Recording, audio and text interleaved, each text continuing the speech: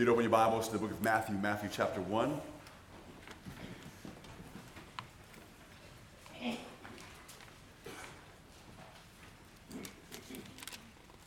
As we go to the Lord this morning in prayer, I know that some of our young people are really bummed today because they start school this week. I feel bad for them because when I went to school, and no, there were no dinosaurs when I went to school, we actually had the month of June, July, and August off. Things have changed. Too bad. So I want to pray for them. As they go to school, I'm sure you're aware of that besides getting an education, they'll be told lots of things. There's lots of influences that are there that are not good for them. And then also there are those who do homeschooling, and they kind of follow the school calendar, and so we don't normally pray for the homeschool kids. It's their parents are praying for, as they have to educate them and do a lot of work. But we do want to remember them. It kind of marks the calendar as to when certain things begin and end.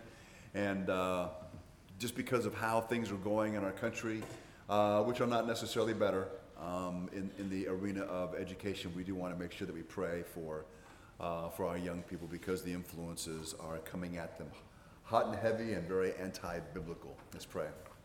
Father, as we come before you this morning, we do want to ask, Lord, that you would protect those here that are going to, in one sense, have to endure public school.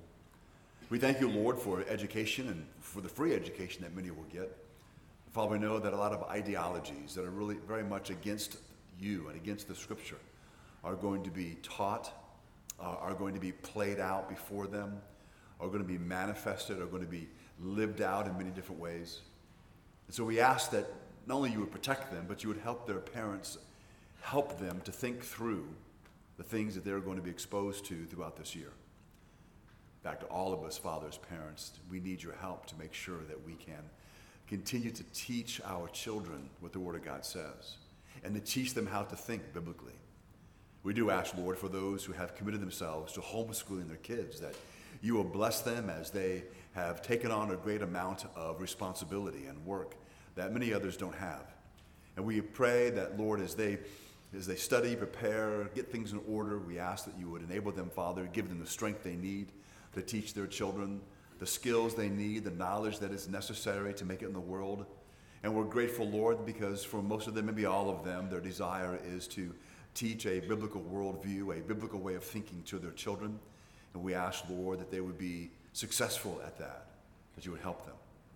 Father, for those in our congregation that are teachers in various ways, public school and private school, we pray, Lord, that you would give them strength as they strive to live as believers before the world.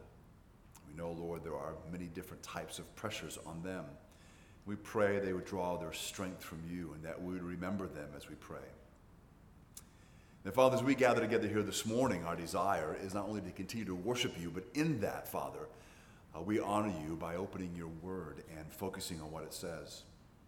We want, Father, to have a God-like understanding in the sense of we have your perspective, the paradigm that you want us to have when it comes to understanding life, understanding history, understanding truth, whether it's spiritual truth or moral truth or whatever it happens to be, that, Father, that we would have a perspective that is heavily informed and guided by your word. And so we ask that you will bless the study of the Scripture this morning. And as we continue, Father, now in the book of Matthew, we ask, Lord, that you would give to us the information that is necessary, that we'd be able to think through it as Christians, and to continue to have a growing and deepening understanding and appreciation of all that you have done for us. We do thank you, and we do ask these things in Christ's name. Amen. Matthew chapter 1, beginning in verse 18, it reads this way. Now the birth of Jesus took place in this way. When his mother Mary had been betrothed to Joseph before they came together, she was found to be with child from the Holy Spirit. And her husband Joseph, being a just man and unwilling to put her to shame, resolved to divorce her quietly. But as he considered these things, behold, an angel of the Lord appeared to him in a dream, saying, Joseph, son of David, do not fear to take Mary as your wife, for that which is conceived in her is from the Holy Spirit. She will bear a son, and you shall call his name Jesus, for he will save his people from their sins." All this took place to fulfill what the Lord had spoken by the prophet. "Behold, the virgin shall conceive and bear a son, and they shall call his name Emmanuel," which means God with us. When Joseph woke from the sleep, he did as the angel of the Lord commanded him. He took his wife, but knew her not until she had given birth to a son, and called his name Jesus. Last week, as we worked through the genealogy that Matthew gave, we spent some time talking about the reasons why the women that are named in the genealogy were named, because that's not the norm, and also because there were some prominent women who were not named.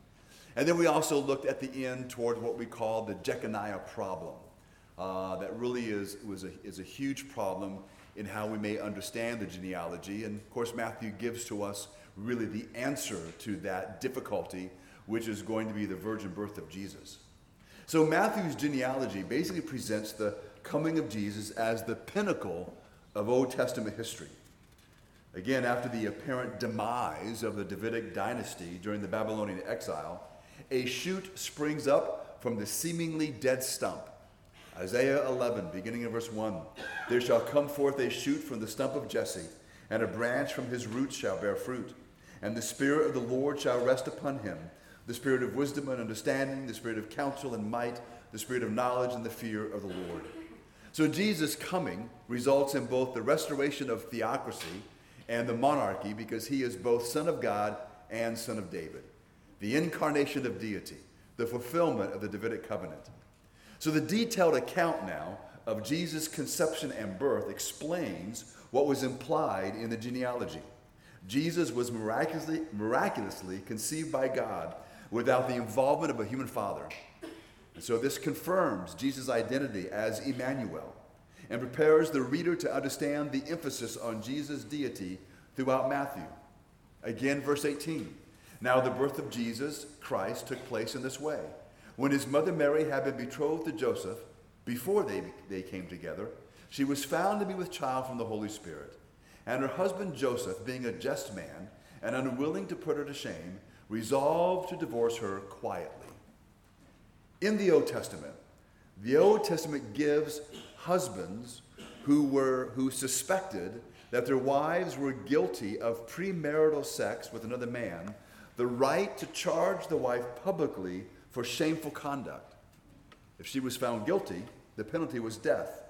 Let me read to you from the book of Deuteronomy. It's rather several verses 13 through 21, but this gives you the background as to Joseph's thinking and to what was taught and what was well known by the Jews at that time.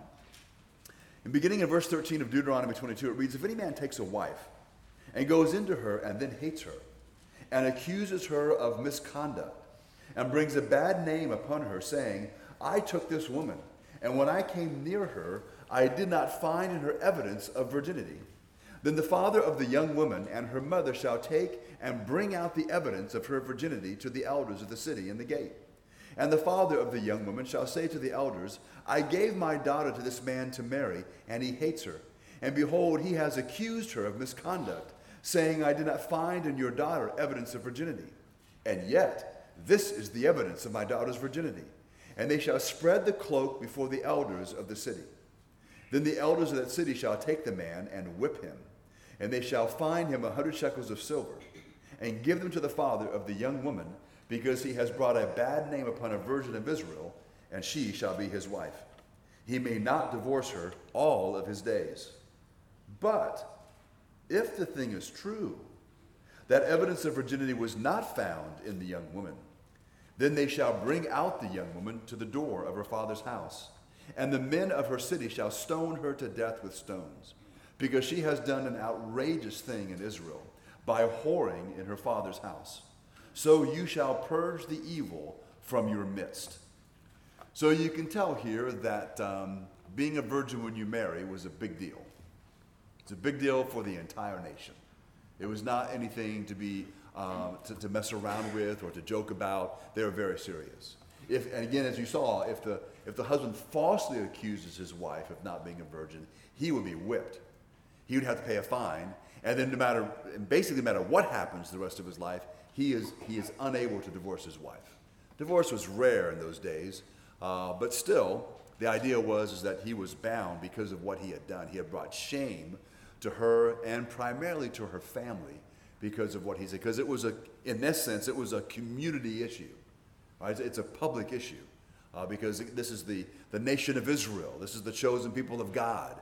Everything you do represents the Lord. You are to be a testimony to those who worship false gods as to who the one true God is, and this is how he demands that we live, and we do so in honor of him. By the time that we have the story of Joseph and Mary, Rome had taken over Israel.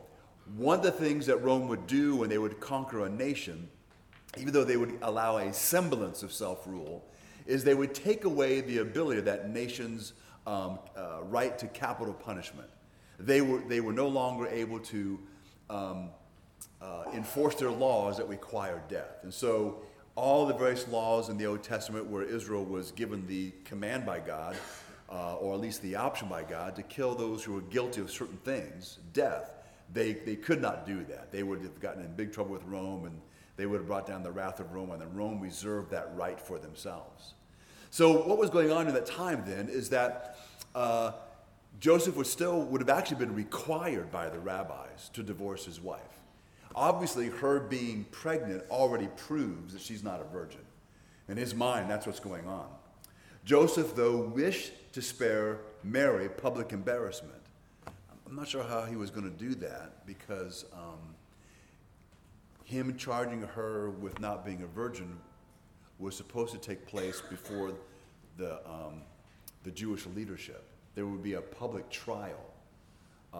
So it's kind of hard to keep that a secret. Perhaps that's what he was contemplating when he had that dream, when the angel spoke to him, was how was he going to do this? Matthew indicates that Joseph's desire to put her away privately or quietly, that indicates the compassion and an expression of Joseph's righteousness. That Joseph's righteousness was being displayed by how he was handling this situation. Remember, until he has this dream, he doesn't know what's going on. All he knows is this woman he's engaged to marry is now pregnant. As far as he knows, there's only one way that happens. All right? And unless God tells him otherwise, he is thinking correctly. He's thinking logically. A lot of Joseph's contemporaries would have probably viewed the public disgracing of Mary as a righteous act, that they were upholding the law of God and the standard of God. Now, I'm not saying that they would necessarily be wrong in doing that, but he's not wrong in what he wants to do as well. Joseph's righteousness was the kind that exhibited itself through grace and mercy. He was willing, in a sense, to be, I guess you could even say, disgraced himself, because eventually word's going to get out what's happened. And he is not going to put her out there so everybody's looking at her and feeling sorry for him. He is willing to do this in a quiet way, in a sense, so where when this is discovered, they're probably going to look at him and not her.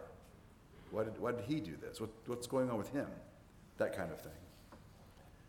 Matthew chapter 5, verse 20 says, "For I tell you, unless your righteousness exceeds that of the scribes and Pharisees, you will never enter the kingdom of heaven." I believe that Joseph had a kind of righteousness that exceeded that of the Pharisees. Now, when Christ is teaching that, he is talking to a large group, and what he's going to be getting at is basically what their thought is, how in the world can our righteousness exceed that? Because they view the Pharisees as being the most righteous men in the nation. And so they would have assumed their holiness could never match that. Now, Joseph is not bragging about this, but Joseph is truly he's a believer. There's a remnant throughout the scriptures within Israel of those who were true believers. So we wouldn't call him a Christian. That would be inappropriate. Christ had not yet died for sin, but they were true believers. And this man is living according to the Word of God. He's allowed the Word of God to shape who he is as an individual. And so we see his righteousness thing coming out in the way that he's dealing with this very embarrassing situation that would cause maybe, and I'm not saying he didn't get angry, he just doesn't say that he did, cause many to lash out in anger and to maybe almost want to be vindicated by taking revenge on this individual who's betrayed you. Because that's betrayal. And in the deepest sense, this is a betrayal as far as Joseph is concerned. And yet we see how he responds. It really is incredible to see that.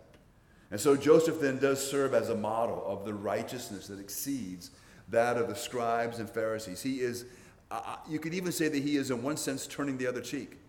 He is willing to quietly suffer and not, in this sense, stand up for himself. Standing up for yourself, I know, is a big ideal in America, and it's appropriate often, but not always. There's a place for us to not do that, to overlook the sins of others.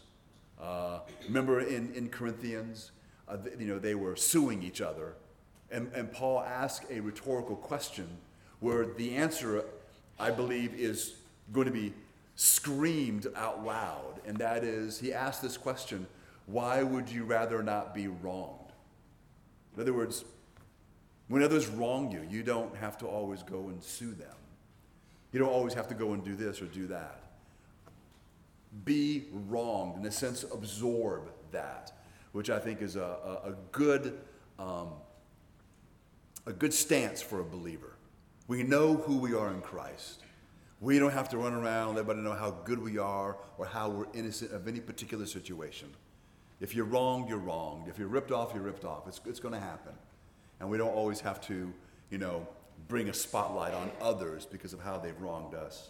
Matthew 5:38 says, "You have heard that it was said, an eye for an eye and a tooth for a tooth. But I say to you, do not resist the one who is evil. But if anyone slaps you on the right cheek, turn to him also the other." And so it also tells us that we are to show kindness even to our enemy.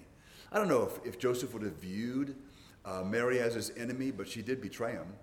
I mean, again, from his perspective, she betrayed him big time. Matthew 5:43, "You've heard that it was said, you shall love your neighbor and hate your enemy. But I say, love your enemies and pray for those who persecute you, so that you may be sons of your Father who is in heaven.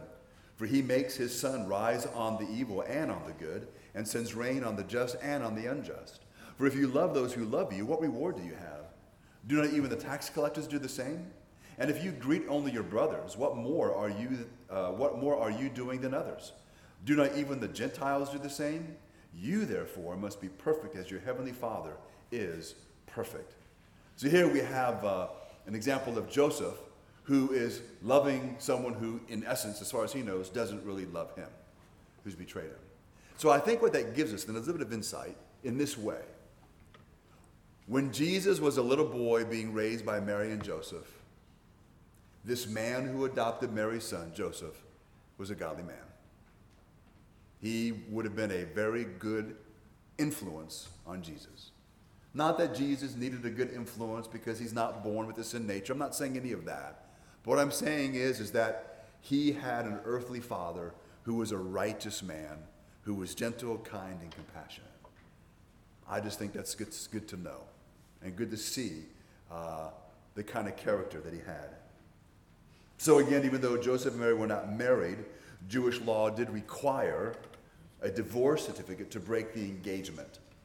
And so again, Joseph had decided that a quiet divorce was going to be the course of action that he would take.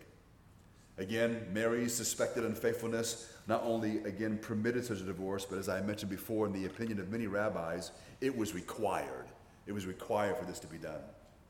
So go back to the text, back to Matthew 1. Joseph then is given a supernatural revelation to redirect him. Verse 20. "But as he considered these things," so this is on his mind. It's a big deal. He's thinking about it. "Behold, an angel of the Lord appeared to him in a dream, saying, Joseph, son of David, do not fear to take Mary as your wife, for that which is conceived in her is from the Holy Spirit." When you read through the text, one of the things that's important, there's many important things. One of the things that's important is Matthew does emphasize the virgin conception and the virgin birth of Jesus. We live at a time where, and of course it's not unique to our time, there are many within Christianity that try to downplay the virgin birth. that would try to de-emphasize it, saying that it's not that big of a deal, that it doesn't really matter. In fact, there are those who, even in this town, there are some who will preach that she was not a virgin, and that the Bible does not teach that Jesus would be born of a virgin. I've listened to a few of the sermons. I know their reasoning. Matthew, I think, has already made it clear that Joseph was not in any way the biological father of Jesus, and that Mary's pregnancy was God's doing, because it says this, verse 18. Now the birth of Jesus Christ took place in this way, when his mother Mary had been betrothed to Joseph. And then what does Matthew write? Before they came together, she was found to be with child from the Holy Spirit. So right from the get-go, he makes sure he says that. Verse 20, that which is conceived in her is from the Holy Spirit. He says it again. Then Matthew records this citation from Isaiah chapter 7, verses 22 to 23. What does it say? All this took place to fulfill what the Lord had spoken by the prophet. Behold, the virgin shall conceive and bear a son, and they shall call his name Emmanuel, which means God with us. Matthew emphasizes it again in verse 25, where it says about Joseph, but knew her not until she had given birth to a son, and called his name Jesus. So it seems to be a pretty important point. So when individuals just kind of want to gloss over this idea, they're wrong. They're not paying attention to the scripture. They're kind of just taking the story out, and you may mention once that the Bible says something about him being born of a virgin, but then you just kind of skip over it. This is said over and over again. It's God the Holy Spirit, it's done by God. Joseph did not know her. The conception was by God himself. She was a virgin. I mean, it's just in a sense, it's pounding on that. In fact, we can even say this, based on what we just read in verse 25, that even after the wedding ceremony, they had no sexual relations until after the birth of Jesus. What does it say? But knew her not until what? She had given birth. So there's no way that anybody can even say, well, actually what happened is she really wasn't, I don't think you would say she wasn't that pregnant, because that wouldn't work. But the idea was, she got, the moment they got married, she was pregnant first night, and she just gave birth early. She was a virgin before, but no, that doesn't work. Because what does it say? The Word of God tells us, not until then. Now, they did have sexual relations once Jesus was born, because that is what the word until means. I mean, I thought we could figure that out. They did not until this happened, which means then after that happened, it took place. So the way that Matthew states things with the word until or till, that would mean then that because there's a teaching out there, some of you've heard it, the perpetual virginity of Mary, right? There's a Catholic teaching primarily, and that's untrue. It's not biblical. Just kind of a side note, that's why, if you're ever speaking to a Catholic, whenever they talk about Mary, they always call her the Virgin Mary. We don't do that. I don't ever say the Virgin Mary went to the cross when Jesus was crucified. I will say Mary, the mother of Jesus, went to the cross. But I don't say the Virgin Mary, because she wasn't a virgin. She was a virgin until she gave birth, and then after that, she had some kids. Right? That's why we don't use that terminology. There's some of the background of that, some of the teachings that I've read, they believe that the only way Jesus could have been born sinless was if she was sinless, and so that's why she remained a virgin, and they just kind of go on about some other things about all of that, and it's not necessary. Matthew, just kind of give this to you, Matthew chapter 13, verses 55, where there's a group of individuals who are not exactly enamored with Jesus, and they say, is not this the carpenter's son? Is not his mother called Mary? Are not his brothers James and Joseph and Simon and Judas? And are not all his sisters with us? Where then did this man get all these things? So they're basically saying, look, we know who this guy is. We know his family, know his background. He's not a prophet. He's all these things. That's not what he is. There is an argument that's made that the word that's used here for his brothers and sisters could be translated cousins. It's not all of the best translations that exist all translated the same way. And when you do all the various studies, it's very clear this list of individuals here are the half-brothers and sisters of Jesus. And there's other verses that talk about different individuals that are related to Jesus. And so this idea that Mary remained a virgin is just untrue. So we can just go on from there. There's some writings by a guy by the name of Rosito Santalla. And now, you don't have to know who that is, but basically he's done a lot of research. He's a Jewish man. I'm not sure if he was a rabbi or not. He's just done a ton of research about this passage in Isaiah in trying to figure out what would people have thought during the time of Jesus, this idea about Jesus being virgin born. Because when Matthew writes this, the church is still early in church history. There's not a whole lot of development in one sense, how we think about things. This is what's going on in the 50s and 60s in AD. What would they thought about this emphasis on the virgin birth? So he says this. He says prophecy such as Genesis 3:15, which talks about the seed of the woman crushing the head of Satan, and Isaiah 7:14, which is what we read out of Matthew, which many Jewish academics considered messianic, clearly require a virgin birth. The oldest uncensored Jewish source text. The reason why he emphasizes uncensored is because there's been attempts to change things because, when certain religious individuals don't like what something says, they'll change it. I mean, it happens in a lot of religions, happens in history and ancient things that people discover. They don't like something, you cross it out or find a way to get around it. So he talks about these uncensored Jewish source texts, and they make these cryptic hints towards a miraculous birth. That when it comes to the Messiah being born, something unusual or something miraculous is going to take place. So the idea is there was floating around within various Jewish circles an understanding that there was going to be a uniqueness to not just the life or the person of the Messiah, but his birth. So in one of them it says this, that it states that the Messiah will be born from a closed womb.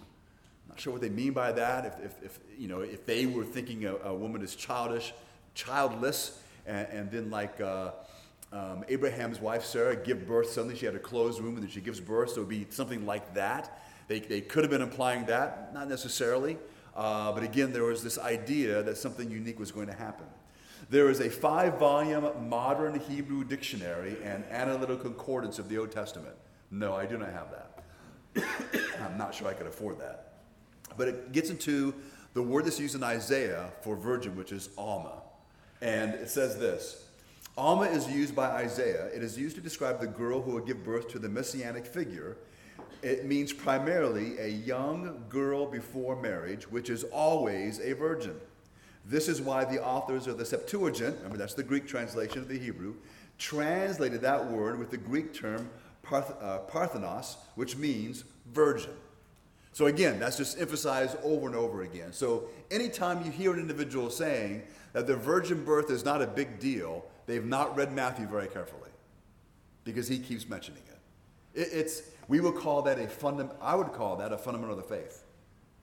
Yeah, yes, you have to believe that to be a Christian. Now let me explain that real quick. All right, so it is possible that an individual can hear the gospel, understand the gospel, and not know that Jesus was born of a virgin. And so at that moment, they don't believe Jesus because they don't know. However, as a believer, when you are now reading the Bible and you come across something that is as apparent and glaring as that, you're going to believe it. Right? So basically, so I would say, to be converted, you don't have to believe in the virgin birth because you may not understand anything about it. But to be a Christian, we don't deny that. It's a fundamental of the faith.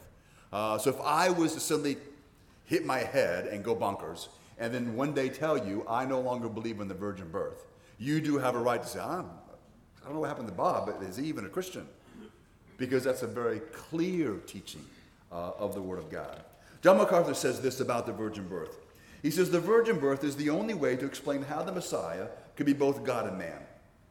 If Jesus had a human father, he was just a man. If he was just a man, he could not be the Savior.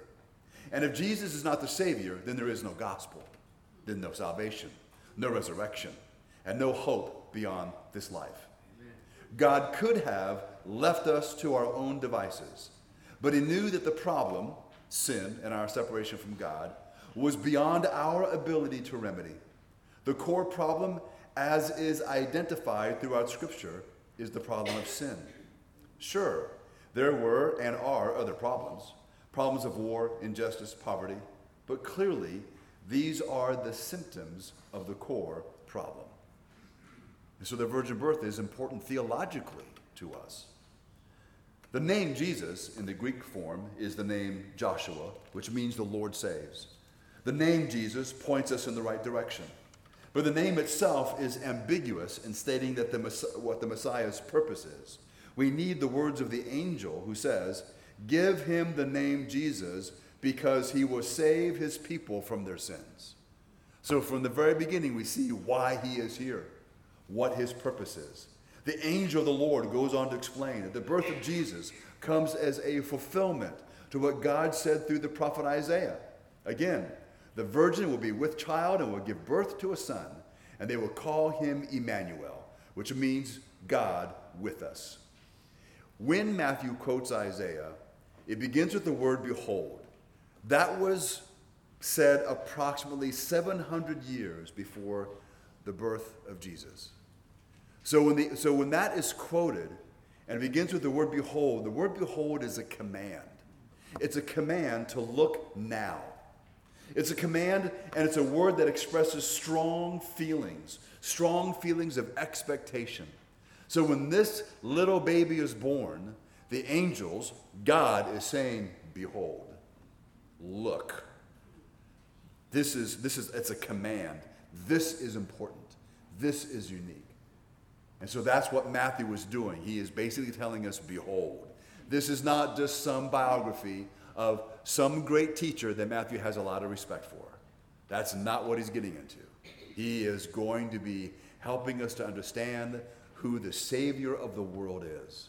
That Jesus is the Messiah and Savior. And as we mentioned last week, he has come to save sinners. And that leads us basically into what we're going to close with this morning, which is the partaking of communion. When we say, behold, look at Jesus, we all should at least be thinking immediately, it's not just about his birth. Yes, the birth is obviously vitally important. But what we normally think of as Christians is the whole picture. Because you know what it ends with. Death, burial, and resurrection. And the reason for the death, burial, and resurrection. And because life can get very busy, and we are going in many different directions, the spending time of reading the Word of God always brings us back to who we are, who God is, what life is about, and what we need. Spending time in prayer reminds us of who it is that we must depend upon to be able to get through this life that we are living. And the focus continually goes back to God, to Jesus Christ. When we gather to worship on Sundays, again, that's part of the purpose, is to kind of, in a sense, shut out the world to a degree, to come back and to focus on God, to listen to what he has to say, to glean from the wisdom, but also to be encouraged and to be strengthened as we worship and honor him, to remind us of this relationship that we have with God, that God has with us. Then within our worship, there are certain things that we do, and one of them is the partaking of communion, which is very specific, where the total thought process, our total focus is to be on one thing, the death of Jesus and the resurrection of Jesus. It is that. When we partake of communion, we pass the bread. What do we say? We talk about we quote Jesus, where he says, "This is my body." But he doesn't just say, "This is my body." This is my body, which was what? Broken for you. He was tortured and suffered, taking on our punishment for our sin. He was truly broken in that way. But along with that, then he passed out the cup, which said, "This is my blood." But he doesn't just say, "This is my blood." This is my blood, which is shed for you. It is symbolizing really his death. That's what these things are. The bread and the cup represent the death of Jesus. We would add, to be more maybe technically correct, it is the suffering and death of Jesus. He died for my sin. And so then when we partake of communion, these things are symbols and remind us vividly Because the longer you're a believer and the more that you know about the sufferings of Jesus, the more that kind of sparks our imagination as we think about the death of Jesus, which we are to be thinking about, and that he did die for me in my place. But because these things are symbolic, there are some things we do need to remember. And this is really very important. No matter how long you've been a believer, remember that the partaking of communion does not somehow put you in a special category where God's going to answer one of your prayers. That's not how that works. If there is sin that you're not dealing with, the partaking of communion doesn't suddenly now mean it's all okay. Doesn't mean that. Now, we don't teach that you have to be sinless to partake, because none of us are sinless. We come as those who are forgiven and who are also struggling with sin. Key word would be struggling. You're seeking to overcome. And so I'm reminded of what Christ has done for me and that I am forgiven. But if there is sin you're holding on to, and you're not dealing with that, there is no attempt for you to overcome that or to resolve if it's an issue with another person, then don't partake of communion. Don't do that. Just let it go by you. God is very serious about these things. So don't think you earn points with God. You don't. If you're not a believer, partaking of communion is not going to bring forgiveness for your sin. If you are a believer, don't think that the partaking of communion is going to forgive you of your sin. We partake as people who've been forgiven already by God because of what Christ has done. So it doesn't bring you points. It doesn't earn you extra blessing. Now, I will say I think there's blessing in this, but not in the way that we often think of blessing. It doesn't mean that there'll be more money in your paycheck next week or that kind of thing. It doesn't mean that suddenly whatever issues you have in your marriage are going to be resolved. It still requires maybe hard work on your part. So there is a blessing in one sense, but there's not going to be that kind of blessing per se, and you're not going to be forgiven of any specific sin, special sin, or all of your sin if we partake. There's none of those things. But we're commanded to do so. And as I mentioned before, this does point to the death of Christ and to the resurrection. Because what did Jesus tell his disciples? That we are to partake of this until he comes again and partakes of it with us. And so we are looking forward to the soon return of Christ.